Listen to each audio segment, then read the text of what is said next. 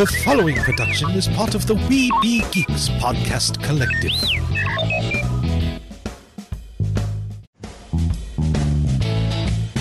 Produced with podcasting gear from Tascam, including the Tascam Mini Studio.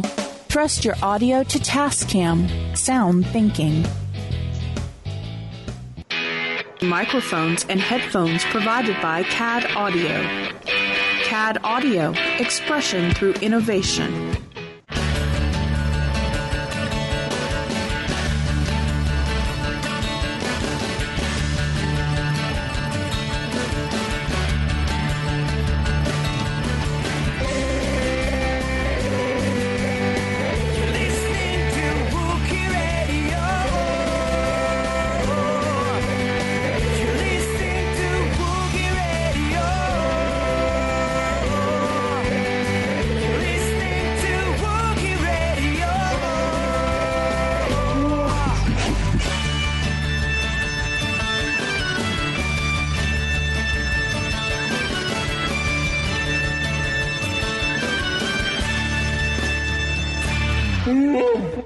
And welcome to another episode of Wookiee Radio. It is the Smugglers 3, Ken, Derek, and myself, Mike. And joining us from Sith and Giggles podcast. That is right.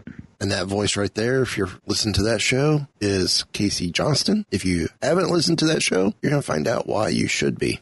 So, but before we get that far, I want to say a big congratulations to Anthony, a.k.a. Rural Farm Boy, for winning the Biddy Boomers, the Wookiee Radio Biddy Boomers contest. He is getting 2 Biddy Boomer Bluetooth speakers. We actually changed it up for him.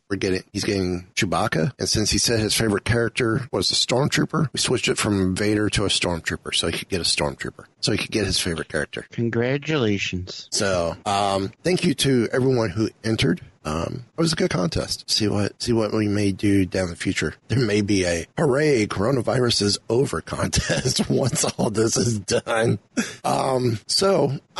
got Casey on to talk about Sith and Giggles. But before we get to that part, it's the moment these guys dread and you may enjoy. That is a little. Oh boy.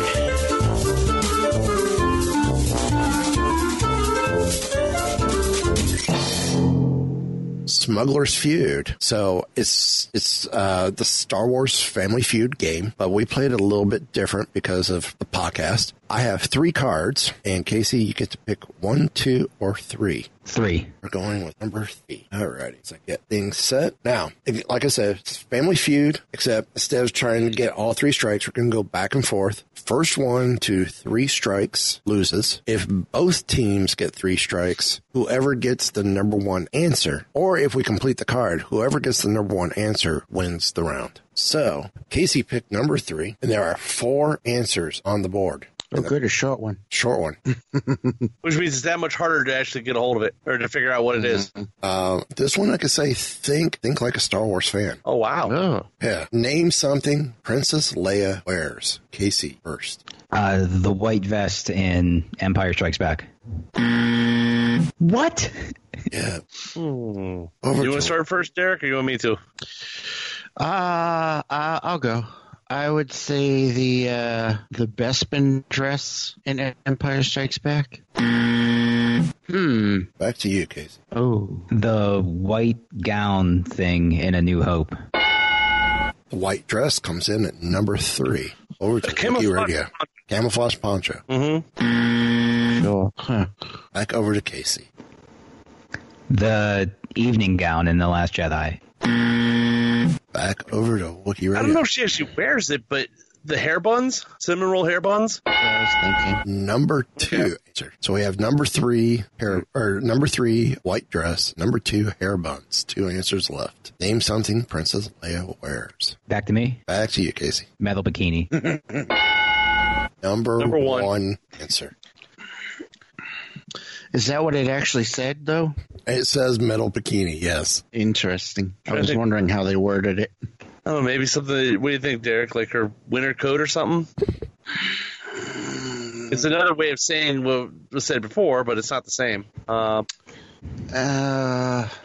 the end of New Hope. The ceremonial dress thing. I guess. I don't know. The ceremonial dress is the white like dress. the That's the white dress. Yeah. Oh, that's the white. Okay. How about the green dress from that she was wearing on Endor from the Ewoks? Wait, the ceremonial dress is the white dress? Yes. What about what she was wearing during the rest of A New Hope? Yeah, that's the white dress. But no, let's see the dress she was wearing at the Ewok Village. That green dress. That's the third strike. So Casey actually pulls it ahead for... What was the other one that we didn't get? Was it the bounty hunter costume in Return of the Jedi? No. Number 4 answer. White robe. Okay. They consider the dress that she wears throughout up until the ceremony a robe. That's weird. Okay. Because it looks like a robe. I mean, that was a one-piece tunic thing. So, because of Casey, other podcasters, 5 wins, Wookiee Radio, 4. Casey brings other podcasters to the lead. So, I guess to get us started. I'm surprised I got as many wins as we did. This is true. When did we get 4? I don't remember them all. Y'all split. Y'all went 1 for 1 with Conversations, right? Yeah, I think so. And Derek, you did pull off the win over Jedi or over Around the Galaxy with Heat. Oh, did I? Yeah. I mean, yes, I did.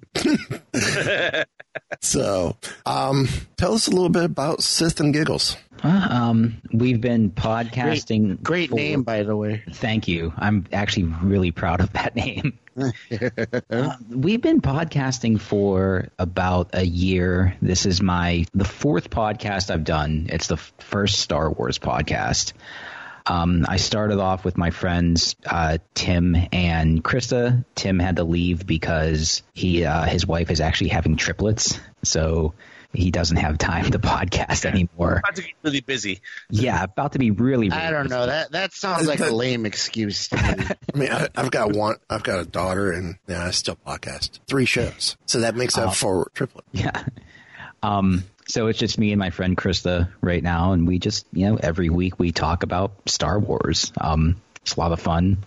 I love podcasting. It's probably my favorite hobby. I love going on other people's podcasts like I'm doing right now. I love talking to other Star Wars fans, I've loved Star Wars my entire life, and like anytime I get to share my love of Star Wars with other people, I'm a pretty happy guy. Well, that's cool. Now, first film you saw in the theater? First film I saw in the theater was the 96 re-release of A New Hope. First new film I saw in the theater was Phantom Menace. Okay. So your prequel trilogy era. Yeah. Okay. I grew up with the original trilogy. When the prequels came out, when Phantom Menace came out, I was old enough to drive myself to the theater. Okay. I think I turned 16 that summer, so. Okay, well, I almost had this theory of your generation depends on your stormtroopers type thing. Okay. So you're defined by what was the new films for your generation. So I know, like the 3 of us, we had the original stormtroopers. You would have the clone troopers. My daughter's case, she's the First Order troopers, even though she's getting the original stormtroopers with Solo and Rogue One. Her main troopers are the First Order troopers. But now that the saga's over, all that's going to go out the water. But for the first 40 years, that's almost how you could define what era of the saga you're from, is what's your trooper. Yeah. I think I grew up in that weird dark era where there were no books, no new movies coming out. So the toys I had to play with were my brother's hand-me-down Star Wars toys. The first Star Wars toys I bought for myself were the Phantom Menace toys that I bought with my own money because I had my own job at the time. So yeah, I grew up in that weird sweet spot where I'm kind of in between. I don't identify as solely a original trilogy kid or solely a sequel trilogy or prequel trilogy kid. I'm kind of like a Star Wars orphan, I guess. He's a Star Wars tween. Yeah. And then right now during this time, quarantine. Yes, Mike is the head of the group. Hey, all my dad jokes are inside jokes now. You've already used that one. You're not allowed to use it again. Oh, yeah. No. That's the thing with dad jokes. You can use them multiple times. No. It's not that you can use them. It's that you just do anyway. Exactly. Exactly. So, so how'd you end up meeting your co-hosts? On Twitter. We started bonding over hockey because I was a hockey podcaster at the time, and she's a huge hockey fan, so she started following me because of that. And then we just had a lot of mutual interests, and one of them was Star Wars, and So it just kind of like. So I'm assuming you guys are Philadelphia Flyer fans. No. Come, how can you say that to me? Actually, I do it jokingly. I actually worked tech crew for the 1990 All-Star game. Oh wow. Yeah. I ran. I got to help out with that. That was a fun event. Yeah.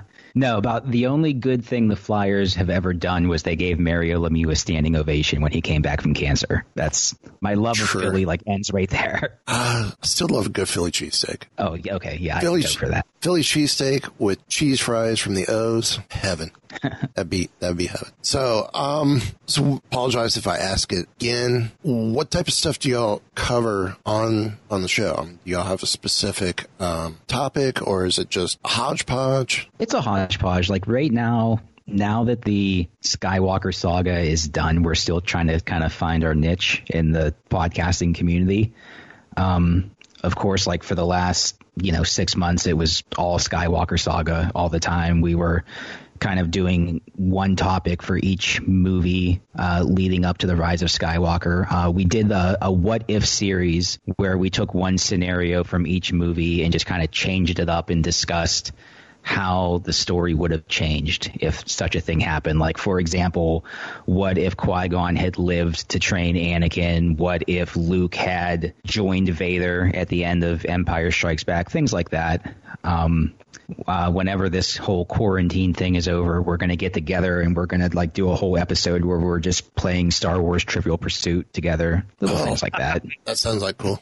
That would be a blast. I have Star Wars Trivial Pursuit. I just don't, but I think it's all Phantom Menace based. Not sure. I have one. I have the original one that came out. Yeah. No, would you say? Yeah. Which one do you have? The one I have, it's up to date up to The Force Awakens. Yeah, I think I have that one too. That's Black Box, isn't it? Yeah. Okay, I have that one. I also have the DVD-ROM or the DVD version. Nice. See, That one I think is installed. Well, no, it's the first 6 movies, I believe, on that one. And then I have the original one, which was just the original trilogy. Mine's a gold version, but there it is. There's a picture of it right there. Maybe it is the classic trilogy. You know, I may have to bring that up here, Mike. I have the Black Box, like Casey said he has there, and then every once in a while I'll flip the script on you, and out of nowhere, instead of the Family Feud, we'll play some Star Wars Trivial Pursuit. Because some of those questions are a lot more difficult than the original. Hey, I have it right in front of me, right there. If you ever want to do it. Yeah, I remember. I was actually at a Magic tournament back in the late 90s and watched 2 guys sit down to play the original Star Wars Trivial Pursuit. And the second guy won because the first guy missed one question on the end. And the second guy started his turn and finished the game. Didn't on one of the, either on a Robot Chicken bonus or on the Blu-ray bonus, didn't somebody play, where it was like the cast played Star Wars Trivial Pursuit? I don't remember. Me either. I want to say it's on YouTube. Me and my buddy Chris would start playing Trivial Pursuit and just get sick of the board and just start reading out the questions. Yeah. I know Collider has some trivia, but it's not officially a Trivial Pursuit. They saw a video just popped up from back when Rebels was running, and it was Whitwer versus Freddie Prinze Jr. It's just in Star Wars trivia. Oh, wow. I'm waiting for Whitwer to go up against Alex from Star Wars Explained. That's going to be pretty epic. Wow. That's gonna be cool. I do not see this. I fear my old man memory is not as good as it used to be, and I'll end up forgetting everything. Well, the thing is, with the Trivial Pursuit, it's not just movies. They cover books. They cover... Well, the newer versions, yeah. Even the classic ones still covered a lot of book material. It wasn't much. It wasn't much. I don't think mine does. Yeah, the original Gold Box one with like the statues. Yeah, that's the one I have. Yeah, had a little bit more of that stuff in it, and it also with the DVD version of it, a lot of people could get in there easier because you had stuff like you had to answer a question a certain amount of time and things like that. Yeah, it added a bit different play into it.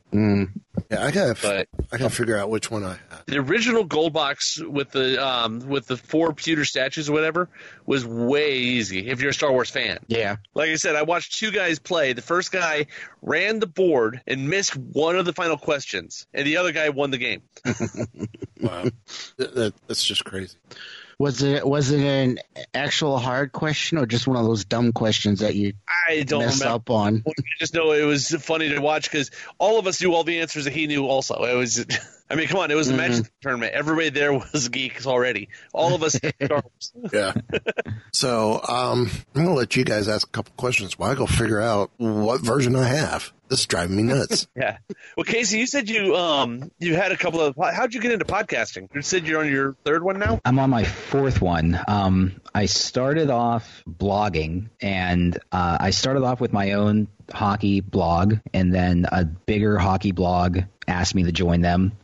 So I did, and they had a podcast, so I, of course, joined their podcast.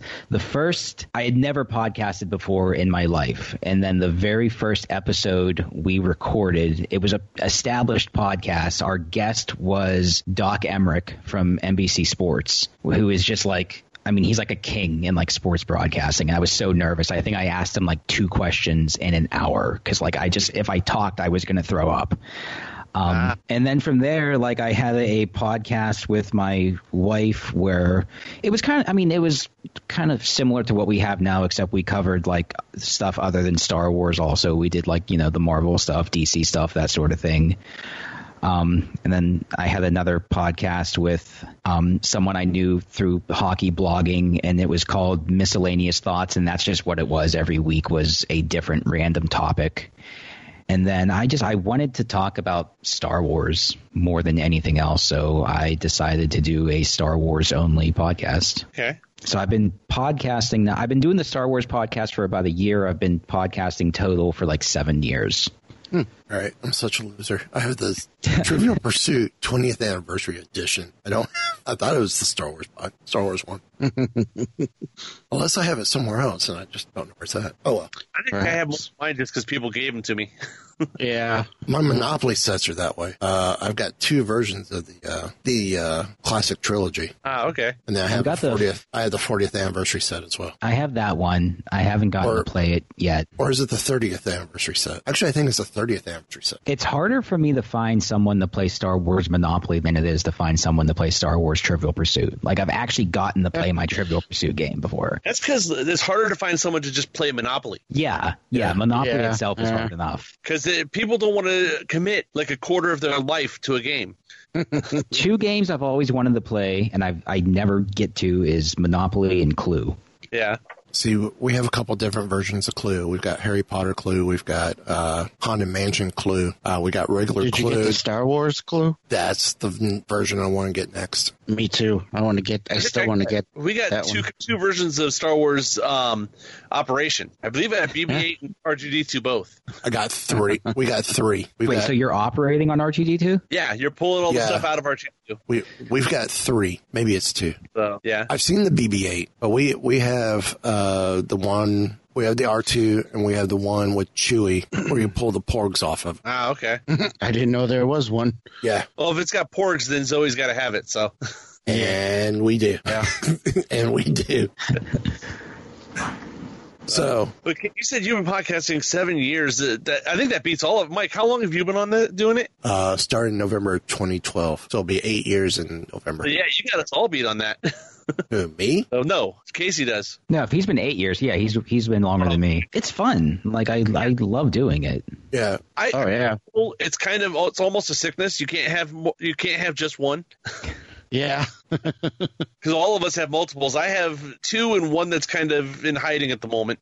Derek's got, 3 now? I'm currently 4, including this one that I'm on, yeah. 2 that I run and this one and Weeby Geeks. Yeah. But you're Yep. you're still reworking the other one, right? You're still reworking New England Society. I just released one episode, and I got another one. I'm doing another recording this weekend, and then I'm doing a recording of the Falcons Lounge with my buddy Jimbo next week. Sweet, Cool. sweet deal. Glad to hear you bringing it back. All of us have all this time recording, and our wives haven't left us yet. Are you kidding me? My wife loves it because it gets me out of her hair. My wife does all this one. So she can get the TV remote. Yeah. Oh, no, she always has the TV remote. No, my wife does all the same shows with me except for this one. So Very cool. Who is your inspiration to get into podcasting? Honestly, I didn't really have an inspiration to get into podcasting. It's just something that I fell into. I was telling Ken and Derek while you were looking for your Trivial Pursuit game, I started off as a hockey blogger. I started off with my own website, and then like a bigger blog invited me on to join their site, and they had a podcast. So it just, by default, I became a podcaster. Okay. What was the blog that you had? The blog, it was a hockey blog. It was called Keystone Puckheads. It actually was you made the Philly joke earlier. It was actually a Pens Flyers blog. I actually used to read it. Really? Yeah. And then I joined a Penguins blog. It was called the Pens Nation, and they podcasted. And I know. It was fun. Pens Nation as well. Yeah. Yeah. Very cool. Very cool. So you talked about how different scenarios y'all would do with your with the original trailer or with the Star Wars saga. Mm-hmm. What would be like maybe the top 3 scenarios that you guys really got the best discussion out of? We got a really good discussion about what would have happened if Luke had left Octo with Rey. We got a really good discussion out of what would have happened if Luke had joined Vader at the end of Empire Strikes Back, and then what would have happened if Qui-Gon had lived to train Anakin at the end of Phantom Menace. Tell you what, why don't you pick one of those and we'll bring that here and bring new thought to all of this. Okay. As an extension. So I'll let you pick which one you want to introduce to us. Okay. What do you guys, how would it have played out if Qui-Gon had lived at the end of the Phantom Menace? that takes a little bit of thought. So you got to think, would Qui-Gon have figured out Palpatine before anybody else? Because the whole crux of the whole thing was that no one figured out that Palpatine was molding Anakin the whole time. Would Palpatine or would Qui-Gon with more experience have seen what was going on? That's a good question. I think. No, go ahead. Sorry. No, I was going to say that's a good question. It's also how would Qui-Gon have dealt with the moody teenage Anakin that we meet in Attack of the Clones? Like, how would he have dealt with Anakin starting to embrace his anger as he's starting to worry about, his mom, and, how would he have, dealt with Anakin embracing his feelings for Padme? Well, that also comes back to the same question, though, is with Qui-Gon being an older master who had more experience, would Anakin have become as moody? Would Qui-Gon have been able to adjust things more? I think also, in a way, Qui-Gon kind of believed in Anakin more thoroughly than even Obi-Wan did.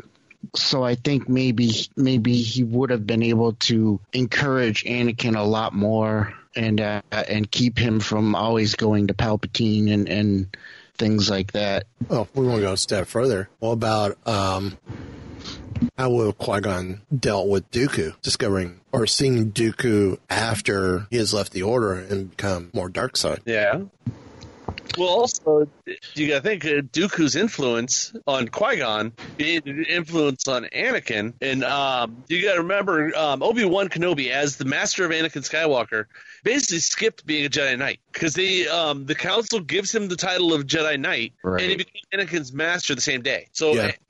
Obi-Wan, when he takes on Anakin, is 21, 22. He has no idea what he's doing yet. He's never been on his own.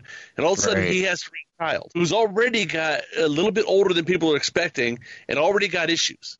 He's already basically been created or formed by living on Tatooine, being a slave, all these things that normally an apprentice doesn't have to go through. So I think it would have made a big difference if Qui-Gon was the one doing it. Because Especially Yeah, if you, I agree. what is it? Dooku's? Is that the one that has all the story of Qui-Gon and Anakin and or Qui-Gon and Dooku and then Dooku's former apprentice? Was that in the Dooku video play?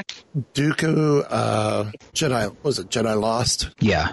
Yeah. We get into Yoda training Dooku and then Dooku training Qui-Gon. So Yeah, but which book was it that has Dooku's apprentice before Qui-Gon also? The two of that, because he was working with the princess, remember? Master and Apprentice. Yeah, Master and Apprentice, that book. You see a big difference because Qui-Gon and the, off the top of my head, I'm not remembering his name, the other apprentice there, were two totally different guys, but both ended up in the right spot eventually. So you see that's Dooku's influence. Now, how much would that have helped Qui-Gon with dealing with Anakin, you know? Yeah. We would not have had 9 movies if Qui-Gon was the master of Anakin.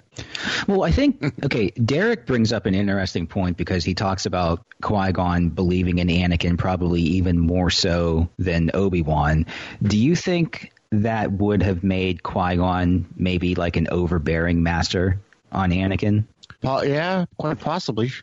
I mean, because we're not just dealing with a kid who's like strong in the Force, like we're dealing with someone that Qui-Gon thinks is the chosen one, the one who is going to bring balance to the Force. And you got to wonder if like maybe there's going to be a lot of pressure on him not to fail. What do you think, Mike? Yeah. I agree. Because we do see it some, with Dooku drilling Obi-Wan, about Qui-Gon didn't seem like he was as hard on Qui-Gon as he was on, or Qui-Gon wasn't as hard on Obi-Wan as he was on Qui-Gon. And that he if Qui-Gon was alive, he would definitely inspire, been able to sway him more towards his point of view. With mine, I think I'm going to go the other direction a little bit, is if you look at Qui-Gon on screen, he was very much in tune with the living Force and going with what it says right now. He was not as much on tradition and on doing exactly what he was told has to be done, remember? Because remember, Obi-Wan told him he would already be on the council, and he had already been invited to be on the Jedi Council if he would actually do what the council says, instead of following the Force and the way the Force leads. So I don't know if he would be as overbearing or not, because because Qui-Gon would have sat back and listened to the Force and see which way it led to lead Anakin. I think that's the way he would have went more. He was very much just in tune with what is happening right now. Live in the moment. Everything else will take care of itself, but take care of what's right in front of you now. Yeah, I think Qui-Gon gets interpreted as a maverick when it comes to the Jedi, and I think that's a little off because I just think that he's probably the most perfect example of a light side Force user that we've seen in Star Wars. Because at this point in the story, probably going back to the Phantom Menace, the Jedi are starting to lose their way, and Qui-Gon, I think I look at him as just pure light. At this point in the story that we meet him in the Phantom Menace, he's already, presuming that like it kind of goes the same way as Yoda in the Clone Wars cartoon. Like at this point, he's chosen by the Force to learn how to become one with it after death. So like I look at him as like pure light. Like I don't see any gray in Qui-Gon whatsoever. It also brings up the question of if Qui-Gon was still there, could he possibly have helped influence the Council to move back towards actually following the tenets of what the Jedi should be? Would he have had a strong enough influence to help with that instead of going farther and farther away from actually being true Jedi? Because from the Phantom Menace on, and before that, obviously, because it didn't happen just overnight, the Jedi Council was manipulated the entire time until the end. That there's nothing they could do. They were reacting the entire time. They weren't acting on anything. They were reacting to what was being thrown in front of them. So obviously the Sith, Sidious, and then probably Plagueis before him, and everybody had already started moving the pieces to put the obstacles in front of the Jedi, so the Jedi no longer have choices, or they don't realize that they don't have choices. The choices are being removed from them so that they have to react. And by reacting, they're not thinking about what's going on. They're just, saying? Oh, yeah. Until it all falls apart. That's how they end up being generals of an army. They're not supposed to be generals in an army. They're supposed to be the peacekeepers. Yep. I got to think Qui-Gon probably would have fell for that, too. If Sidious can fool Yoda and Mace Windu, I got to think he can probably fool Qui-Gon. Yeah, and that's hard to say because like I'm a huge Qui-Gon fan. Like, yeah. See, the only one I had on that would be that Mace and Yoda were still holding tight onto the tenets and the doctrine of the Jedi, where Qui-Gon was, like I said, more feel the Force and see where what it's doing. He was he thought about it, but he didn't have to, he wasn't so strictly on the rules that he couldn't do something if the Force said do something else. I guess I can see a scenario going into the Clone Wars where maybe Qui-Gon leaves the Jedi Order. Yeah, I could see that. Yeah, because Dooku left before Qui-Gon died. Well, I guess let's pose this question then, taking the scenario a step further. Qui-Gon lives at the end of Phantom Menace, and then partway through Attack of the Clones, Qui-Gon joins Dooku. Do we get a change in power within the Sith with Qui-Gon and Dooku taking out Sidious? I'll just jump in quick. I don't see that at all. I don't see Qui-Gon joining the Sith side at all.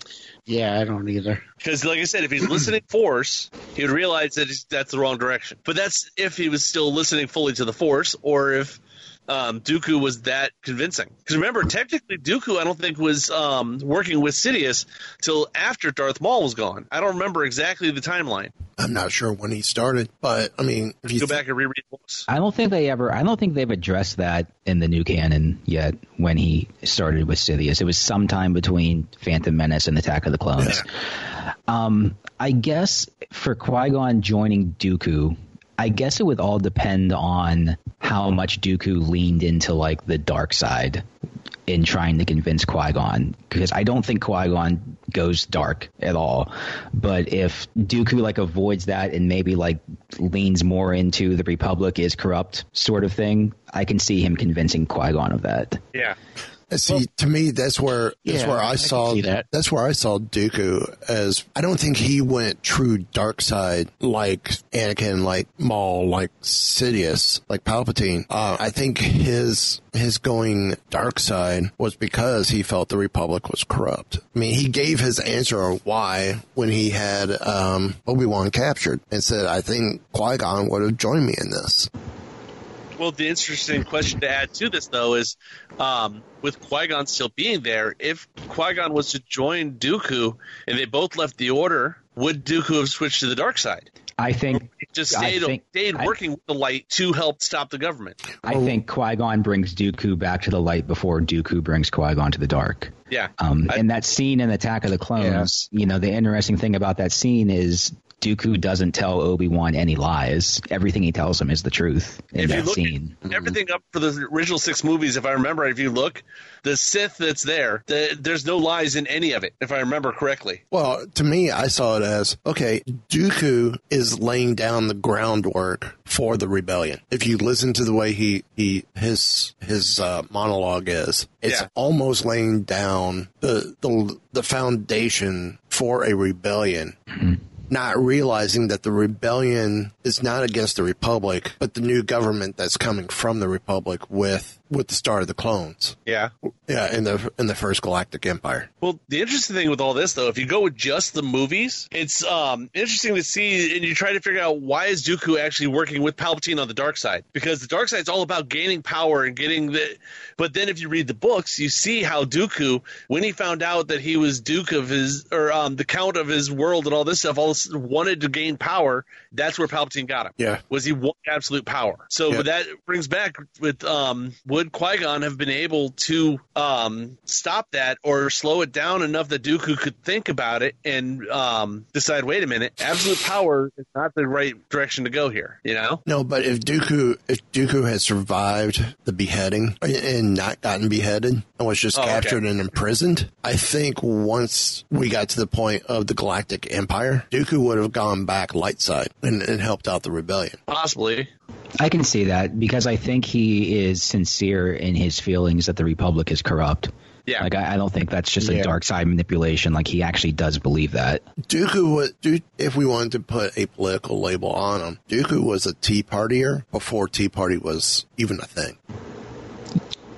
Yeah, I can see that. So that makes that real interesting. Mm-hmm. That was a good discussion piece. Yeah. So now when y'all do these, is it the whole show is on this topic, or do you end up doing like 2 or 3 topics? We usually end up doing one topic per show. Yeah, Okay. One topic takes us about each episode is about 45 minutes to an hour. wow. Each episode, I don't know, we do like 1 to 2 topics. A lot of the times we go off topic and we go on tangents, and it's not a scripted show by any means. Oh, I there. have no idea how you do a show like that. Yeah. Listen here. I have found that like the best episodes that we've had are the ones where we come in with like one topic and then we just kind of like riff off of that. Okay. Have you had? Do you bring guests on your show? We actually have not had a chance to have any guests on yet. Okay. But something you want to add to the show eventually. I definitely want to add to the show. Yeah, it's always fun to have a guest. I just I don't know. I feel like since I'm a new Star Wars podcaster, I'm kind of nervous about reaching out to other people in the community and asking them to be on. Like, as soon as I responded to your tweet, I immediately regretted it. I was like, no, someone else replied to him. Someone else replied to him. There was someone else who actually replied before you. Yeah, but no, I'm glad we did this. This was fun. Nervous for nothing. Now, It's always fun to get to know other people that are out there doing this. Yeah. And we're all doing the same thing. We're having a good time enjoying Star Wars. Yeah. Yeah. it's just seeing how others approach Star Wars is fun. It's exciting. Like when we had Holo Chronicles on, they approached their show from the collecting aspect, which is pretty cool. And I need to reach out to those guys again because I still got that feeler out there that I want to see if anyone's been able to hit on. Yeah. But speaking of feelers in a loose way, announced today that on May 4th we're getting a brand new series coming to Disney Plus called Disney Gallery: The Mandalorian. So this is going to be a 8 episode series. And it's Jon Favreau invites the cast and crew to share an unprecedented look at the making of the series that became such a pop culture phenomenon, pop culture hit. I can't talk. I can't. Wait, hold on. Let me get it out there in my real voice. Okay, I feel better now.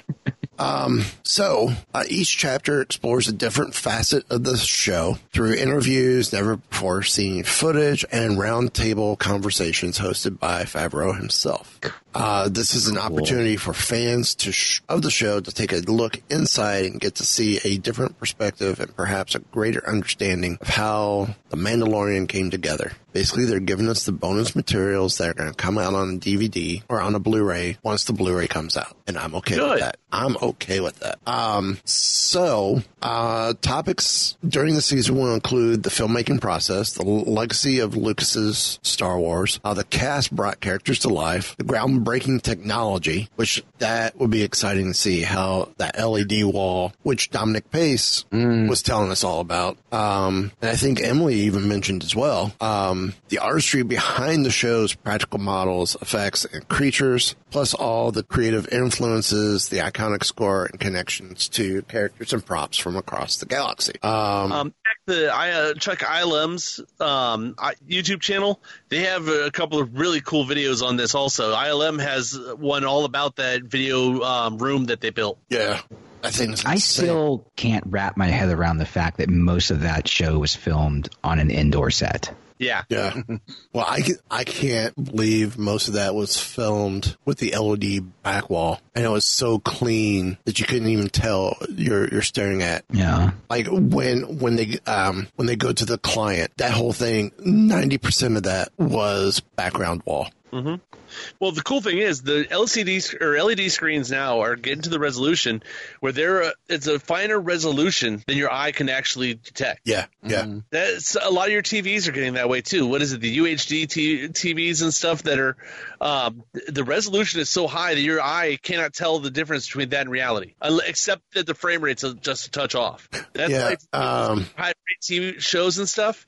It's weird because I don't like the super high frame rate. Like when The Hobbit movies did that. Yeah. And it felt weird because it almost looked like you're looking through a window. Oh, right, yeah. Well, That for a movie, you're like a movie. But it was the same way, though, when Fifth Element came out. The way Fifth Element, it was the first film shot digital and recorded with on a digital Nagra or sound recorder. Yeah. And everything's at the higher speed rate. Yeah, it was filmed at the higher film rate and then dumped down to the normal 24:4 or 24:5 for film. Yeah. And it just felt so odd because actually I think they sped it up to match the digital and ran it at the faster speed, and it just felt awkward then. It was such a great film. I had no problems with it, but our 4K TV, I had to minimize it down because it was making my wife sick with the motion that's sickness. why they're able to do these things with like using the digital back wall, because it looks and your eye cannot tell the difference between the resolution you're getting there and the resolution you get in real life, except, as they said in the video from ILM, you can have a sunset that doesn't move for 8 hours. Yeah. You're not chasing the light the entire time because you just hit freeze. Yeah. You never run out of that sunset. I'm really impressed how these movies start in a world where like actors are standing in front of a matte painting, and then we've moved on to this large LED screen, and they've managed to make it all one cohesive world. Like, I love that. I'm so impressed by that. They went, like you said, from the matte painting to completely digital set where the actors could not see anything to now they see everything at the same time we do. That's what they did. Remember with which one was it? They said was the I think it was the Force Awakens was the first time that they actually had the star fields outside the cockpit of the Millennium Falcon. Then they got even better when they did Solo. Yeah. The actors could actually see what was going on, and they were blown away by this. Yeah. Back in my day, we used a green screen.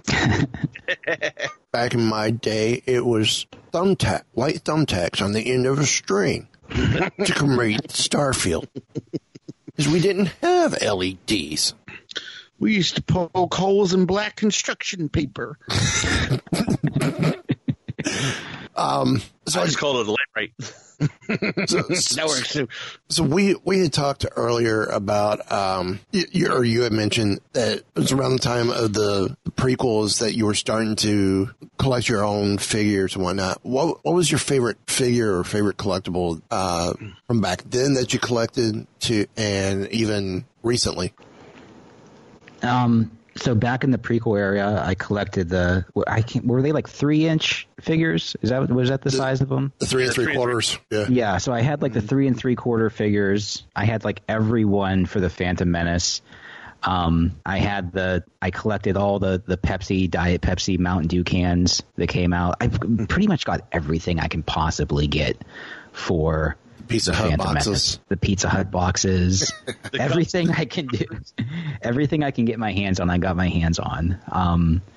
And then I didn't collect so much for Attack of the Clones and Revenge of the Sith because by that time I was in the Army and I didn't have the space to collect anything like that. And then I will say thank you for your service. Thank you. And then started again with the Phantom Menace, or not the Phantom Menace, the Force Awakens, and now I have way too much stuff again. When Toys R Us went out of business a couple years ago, I raided them on their going out of business sale. I got stuff that like I never would have spent money on before. Like I got the Poe Dameron helmet, the Darth Vader head, the Darth Vader helmet, all that stuff. I think the favorite thing I have a 20, I don't know if it's 2015 or 2016, but I have the San Diego Comic-Con exclusive Kylo Ren with the melted Vader mask and the First Order flag. Okay. I did to collect when it was the right time to get in because the Phantom Menace, they made everything for that movie. They so over-marketed that movie. It was a lot harder to get for everything else because they decided, no, we're not making that much again because we got stuck with a whole lot of stuff.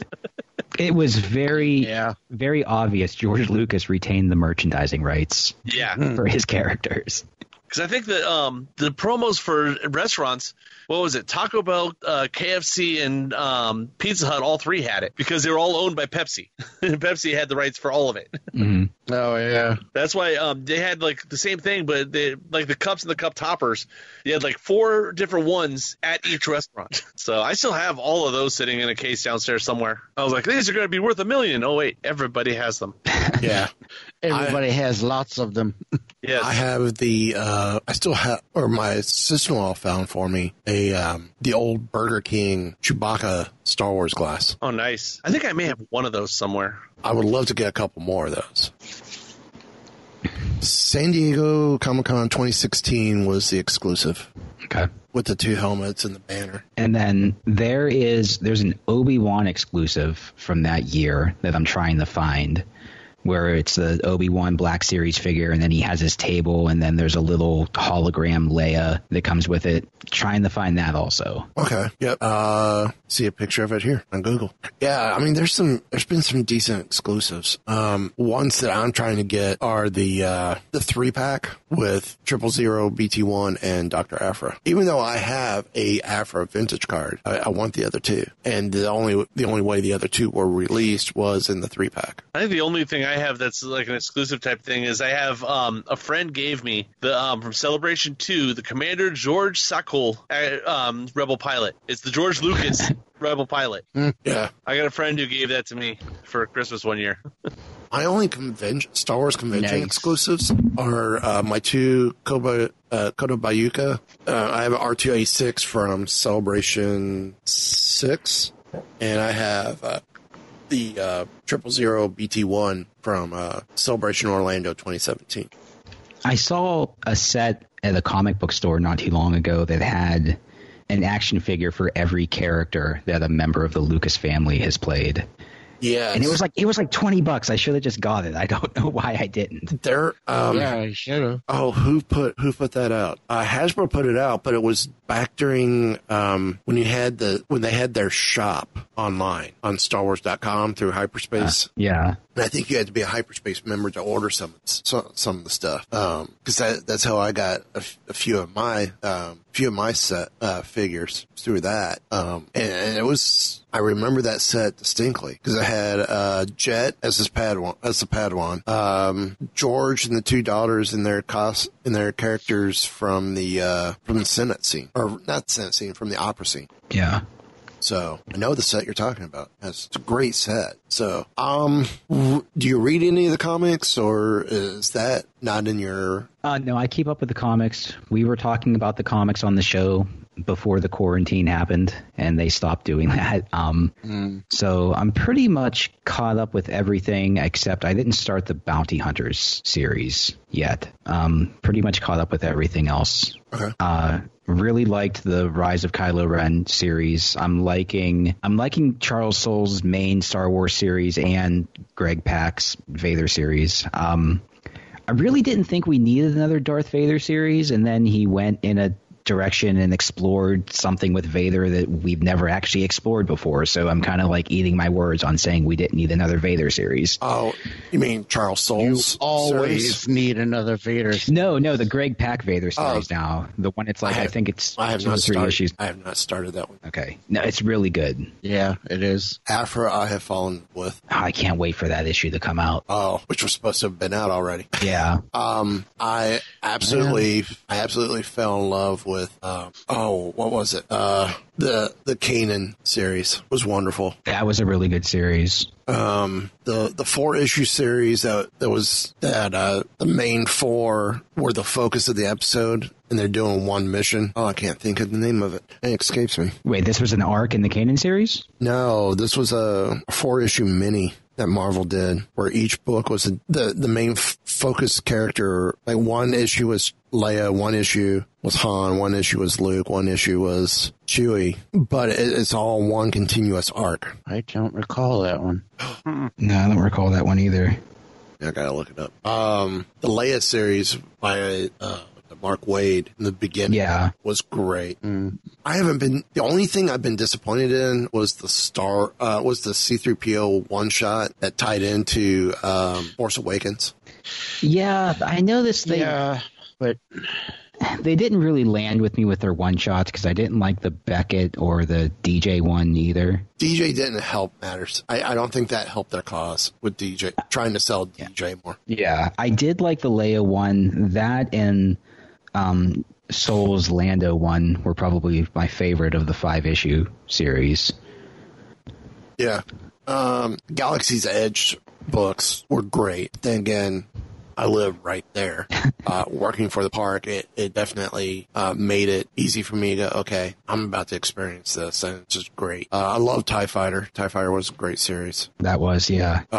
Which surprisingly, because I didn't care too much for the Alphabet Squadron book, but I liked the comic series. I'm looking at Comicology at the different series. I'm not seeing this book yet. I'm not seeing it on Marvel Unlimited either. I wonder, was it the Star Wars Adventures book? Was it one of the ID? No, it was distinct. Rebel Heist, Star Wars Rebel Heist. I didn't read that one. Now I highly recommend you read Rebel Heist. Okay, write that down so I don't forget it. It's a great little. Each book main focus is on one of the different main characters. They all kind of wrap up together as a crew at the very end. Okay. So, you guys got other questions? Not that I can think of. I'm kind of drawing a blank at the moment. Where can people find you guys online? Okay. You can follow me on Twitter at Darth Hockey. You can follow my co-host Krista at Krither. It's KRI 3 T's E 3 R's, and then you can follow the podcast at Sith's Giggles Pod. Okay. Since you're a hockey fan, I'm going to ask, do you have a Star Wars themed hockey jersey? And if you have more than one, do you have a favorite? I don't have a Star Wars themed hockey jersey. We can recommend one. Okay. Go to our web store, which you get there off WookieRadio.net, and you get yourself a Chewbacca themed Wookiee Radio hockey jersey. Okay. I will do that. Wait, what's the web address? Our website is WookieRadio.net. Then you'll find a picture with the link to our web store. Okay. If you don't find it, I will send it to you through Twitter. I am going there now. We have some Mandalorian themed baseball jerseys coming soon. Nice. So I do have a Pittsburgh Pirates themed bobblehead from Star Wars Night. Yeah. That's cool. That's very cool. So, you said shows are available on most podcast platforms? Yeah. iTunes, Google Podcasts, Pocket Cast, all those ones. Excellent. Final thoughts from anyone, or you want to turn the tables on us with a question real quick. How long have you guys been doing this? We started in 2016. Yeah. Like summer of 2016. Okay. What, June, July? It was June, wasn't it? Okay. Yeah, I think so. I remember. I can find out here in just a minute. So, do you have dates on the site? I do. This show is the youngest of the 3 shows that I run. Okay. I saw you guys had like 150 some episodes, right? Yeah. When we first started off, we were going twice a month. That didn't last long. That didn't last long at all. Yeah. We try to do once a week. We do new episodes every Wednesday. That's when we record as well. Yeah. Okay, so we talked movies, we talked comics. What's your favorite book? Ken, I'll let you start first. Mine would have to go all the way back to the originals and do it'd be the original Thrawn trilogy, because that's what really got. I mean, I like Star Wars. I watched the cartoons and all that stuff when I was a kid, but that's the first one that got me really into, because since the Dark Times had happened, everybody was out of Star Wars pretty much until the early 90s, and that's what really kicked everything off. If it wasn't for those hitting the way they did, the way he wrote those, I don't know if Star Wars would be the way it is now. Okay. Derek? Honestly, I think my favorite. I'd have to go all the way back to Splinter of the Mind's Eye. Oh wow, you're going way back. Yes, I am. That has some good memories for me. Okay. I still have to go get that. I have it sitting right here. I just have not opened it up yet. I mean, I agree with Ken. I agree with Derek. But more recent, the books that I tend to keep going back to is the Republic Commando series. Nice. Leading all the way up to the final book where they become Imperial Commands. So, yeah. Okay. That's nice. That's where I'm at. We're all old, so we go back to old books. Yes. Nothing wrong with that. We all love the stuff that we grew up with the most, I think. Yeah. Yeah. I mean, like for me, one of the biggest collectibles right now is anything DVD or Blu-ray related that has that's Star Wars with the Lucasfilm label on it. I mean, I even bought a lightsaber from Walmart just because it came with a disc of Star Wars lightsaber battles. I'm like, I have these in the movie, with the movies, but I do have the DVDs with the theatrical releases on them still. I have those. Quality is so terrible on like my TV, but I will still watch them. When I exposed my daughter to the original trilogy, we watched the theatrical. We put it in the Blu-ray player. To see all the compositing just blew my mind. I'm like, okay, now I'm having fun with this again. Now, don't get me wrong, I have fun watching the films, but to do that and see that element, it's like, okay, we're gonna have. I'm going to be thoroughly enjoying this while she's watching it for the first time. Because I get to see more how the movie was made and all this. It was just so much fun. Yeah. I don't have the DVDs with those on them, but I still have these. Wow. I had the VHSs. These are the original CBS Fox releases of them. Those I do not have. I have A New Hope somewhere also, but I have Empire and Jedi sitting here. And I do have a working VCR. I am trying to get all the different variations of the soundtracks. See what I don't have. Get the versions I don't have. I want them to finally release episodes 2 and 3 in the Ultimate Edition, the way they did the Phantom Menace one, and then release it for the same way for the sequel trilogy, because they did do an ultimate 2 CD set of the original trilogy. The Phantom Menace, they did a 2 CD Ultimate Edition that supposedly had all the music. See, I have the Phantom Menace one, and I have the original trilogy one with the new cover art. I don't have the original soundtracks in the original in the regular format. Yeah. And the grail I'm looking for right now too is the radio dramas. I have those on cassette. It's 13 discs. Yeah, I have those on cassette, all 3 of them. But my dad, actually, when I was growing up, at one point had the double vinyl of the original Star Wars soundtrack. Oh, wow. Yeah. I'm not sure. I have that. I know he had it. I was trying to find it when my dad passed away. And I guess he had gotten rid of it long before then. We used to have the 8 tracks, and one of the 8 tracks we had was the actual film soundtrack dumped onto 8 track. Wow. So it was, you started it, you got the music, and then you got the laser blast. It was basically watching the movie, but without the video. You're listening to the movie, the actual movie. And you had that on 8 track. I'm like, this is insane. I want it. I wish I could find that one. So, thank you for coming on and joining us, even at last minute like it was. It was a good time. I had a blast. Yeah, no, thank you for having me. Yeah, I had a really good time. So go check out Sith and Giggles podcast. I know for me, it's now on my list to check out as well. I know I've seen you around on Twitter and we've interacted, but never caught, and I follow your podcast as well on Twitter. I just never got to the show. So now it's going to be on my list. Check out. Yeah, no, I'm coming into my podcast season. It's what I listen to when I cut grass. So see, Derek, I'm not the only one. It's like an inside joke on his show. Cause I told him, yeah, I listen to your show when I'm cutting the grass, and he throws every now and then, Mike, you missed a spot. And watch out for that rock. Yeah, the pothole, or the hole was the good one. Because I did stop and I wait, what hole?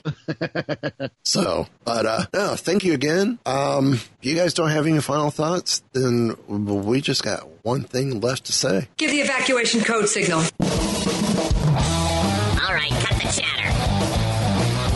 Jet, I can hold it. Pull out! No, I'm all right. I have placed information vital to the survival of the rebellion into the memory systems of this R2 unit. I've lost R2.